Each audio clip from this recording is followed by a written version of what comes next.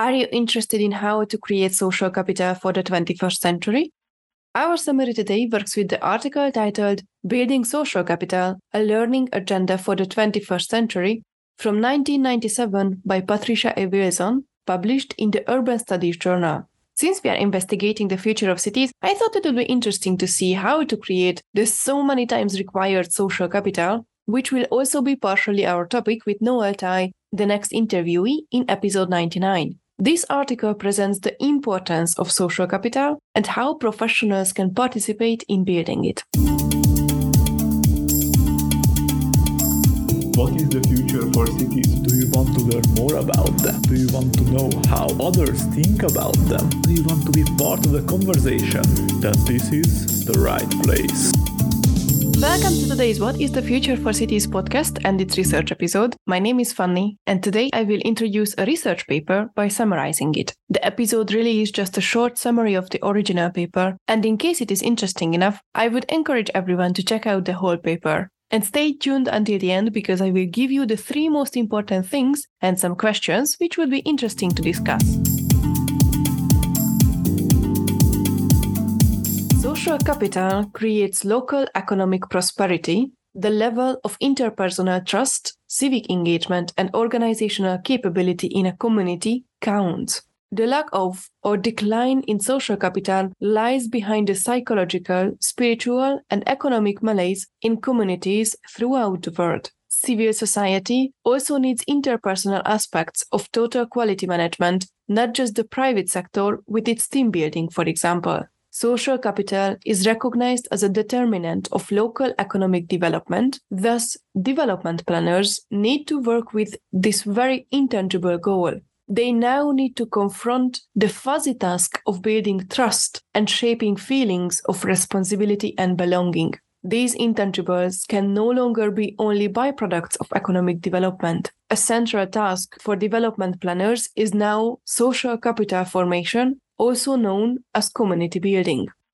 There are questions to be investigated. First, how do you know what level of social capital are you starting with and when you have successfully created more? Second, how do you create social capital and build community? And finally, how must colleges and universities respond to become relevant to the new roles their graduates will be called upon to play? The answers create a new agenda for professional practice and academia in building social capital for community development. Whether the focus is community economic development, community social development, or local democracy strengthening, productive social capital rests on the values of trust and openness. The role of the professional, as technical expert, master planner, or manager, will be embedded in the larger role as a catalyst, facilitator, communicator, and team player.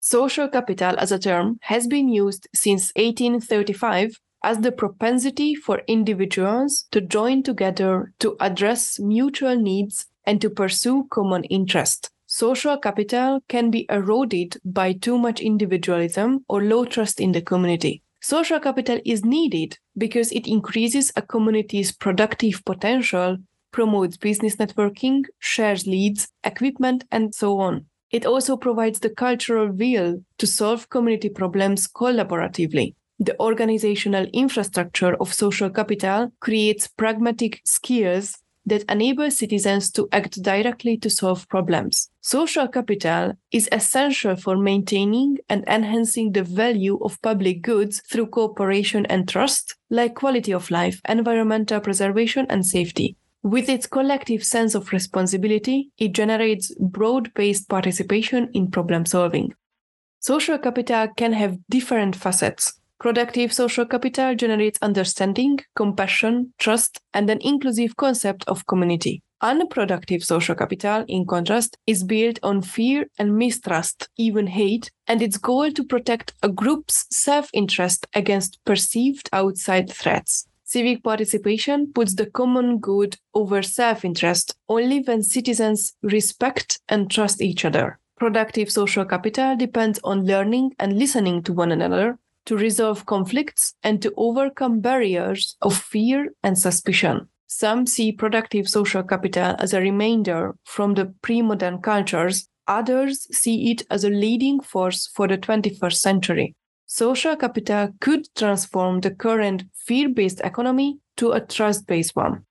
So, what is the role of the development planner in social capital formation? The master planner or development planner must understand that social capital is a self-organizing system which can be managed only through self-regulation, meaning that the expert needs to work with its flows and rules, not against them. Even changing the approach is required. From technical expert to the reflective practitioner. The technical expert says they know what to do, while the reflective practitioner assumes that there are information and knowledge they don't know, but can learn with continuous immersion and reflection on the problems, stakeholders, and situations. This results in a collaborative exploration of trust building in which each party empowers the other.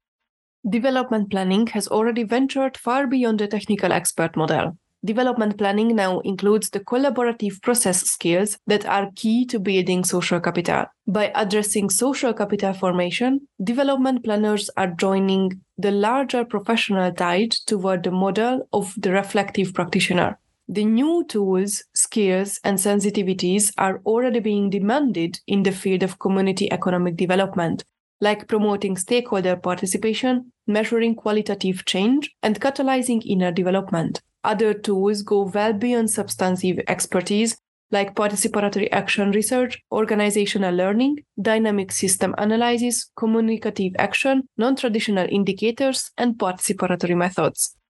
Development planners also need to have interpersonal and group process skills, such as communication and active listening, relationship skills with building mutual respect and trust, group process skills with conflict resolution and participatory problem solving and decision making, networking skills with creating inner and outer linkages, and leadership skills with being the catalyst and change agents. Community building is not a formal activity. To be effective, community builders and development planners must embed the tools and skills in a set of conducive personal values and virtues like openness, authenticity, intimacy, caring, and confidence.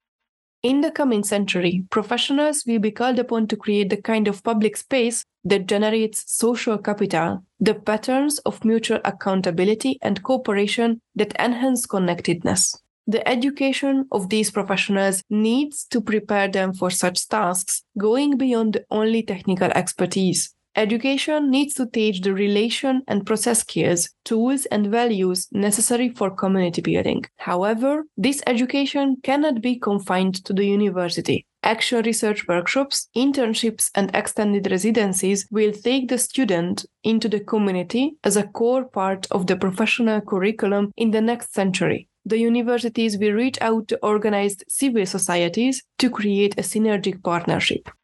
Professional education will bring together in creative tension both theory and practice, intellect and intuition, thoughts and feelings, values and objectivity, the personal and the professional, the individual and the group, the classroom and the community. Citizenship skills will be an integral part not just of professional education, but of the entire academic curriculum at all levels. Schools and universities will play an important role in building social capital for the next century. Social capital is free, requires no natural resources, machines, bricks and mortar, advanced degrees, or paid labor. It is invisible, but it is real. And now it is recognized as a major determinant of a community's wealth and prosperity. The social capital boom may be the wedge in mainstream economics that finally breaks an opening for post-industrial economics to move center stage, the economics of sustainability. The concept of the social capital also lends legitimacy to the idea of the individual in the community. Each person is identified not just alone, but in relationship to others. The successful community is not a collection of atomistic individuals bumping into each other's self-interest, but rather is a network, a web of individuals in community. The communities that successfully build or rebuild productive social capital will be those best positioned for prosperity and adaptability in the coming century. Although social capital is not being built by social engineering, experts and professionals have their role and opportunities to be the catalysts, facilitators, and coaches for productive social capital. Those professionals who learn the tools, skills, and values of social capital building will lead their communities and their professions. Those schools and universities that educate their students with the values and skills to build social capital, both in the workplace and in the community, will help to set the standards, the pace, and the vision.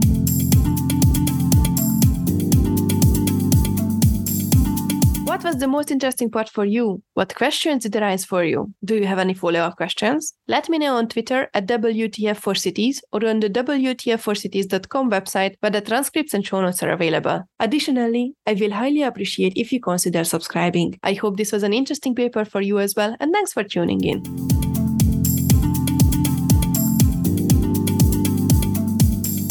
Finally, as the most important things, I would like to highlight 3 aspects. First, social capital is the propensity for individuals to join together, to address mutual needs and to pursue common interest, and it is needed because it increases a community's productive potential and the cultural will to solve community problems collaboratively. Second, the concept of the social capital also lends legitimacy to the idea of the individual in the community. Each person is defined not just alone, but in relationship to others. And third, the successful community is not a collection of atomistic individuals bumping into each other's self-interest, but rather is a network, a web of individuals in a community, and experts and professionals can help such networks with proper tools and skills. Additionally, it would be great to talk about the following questions. 1.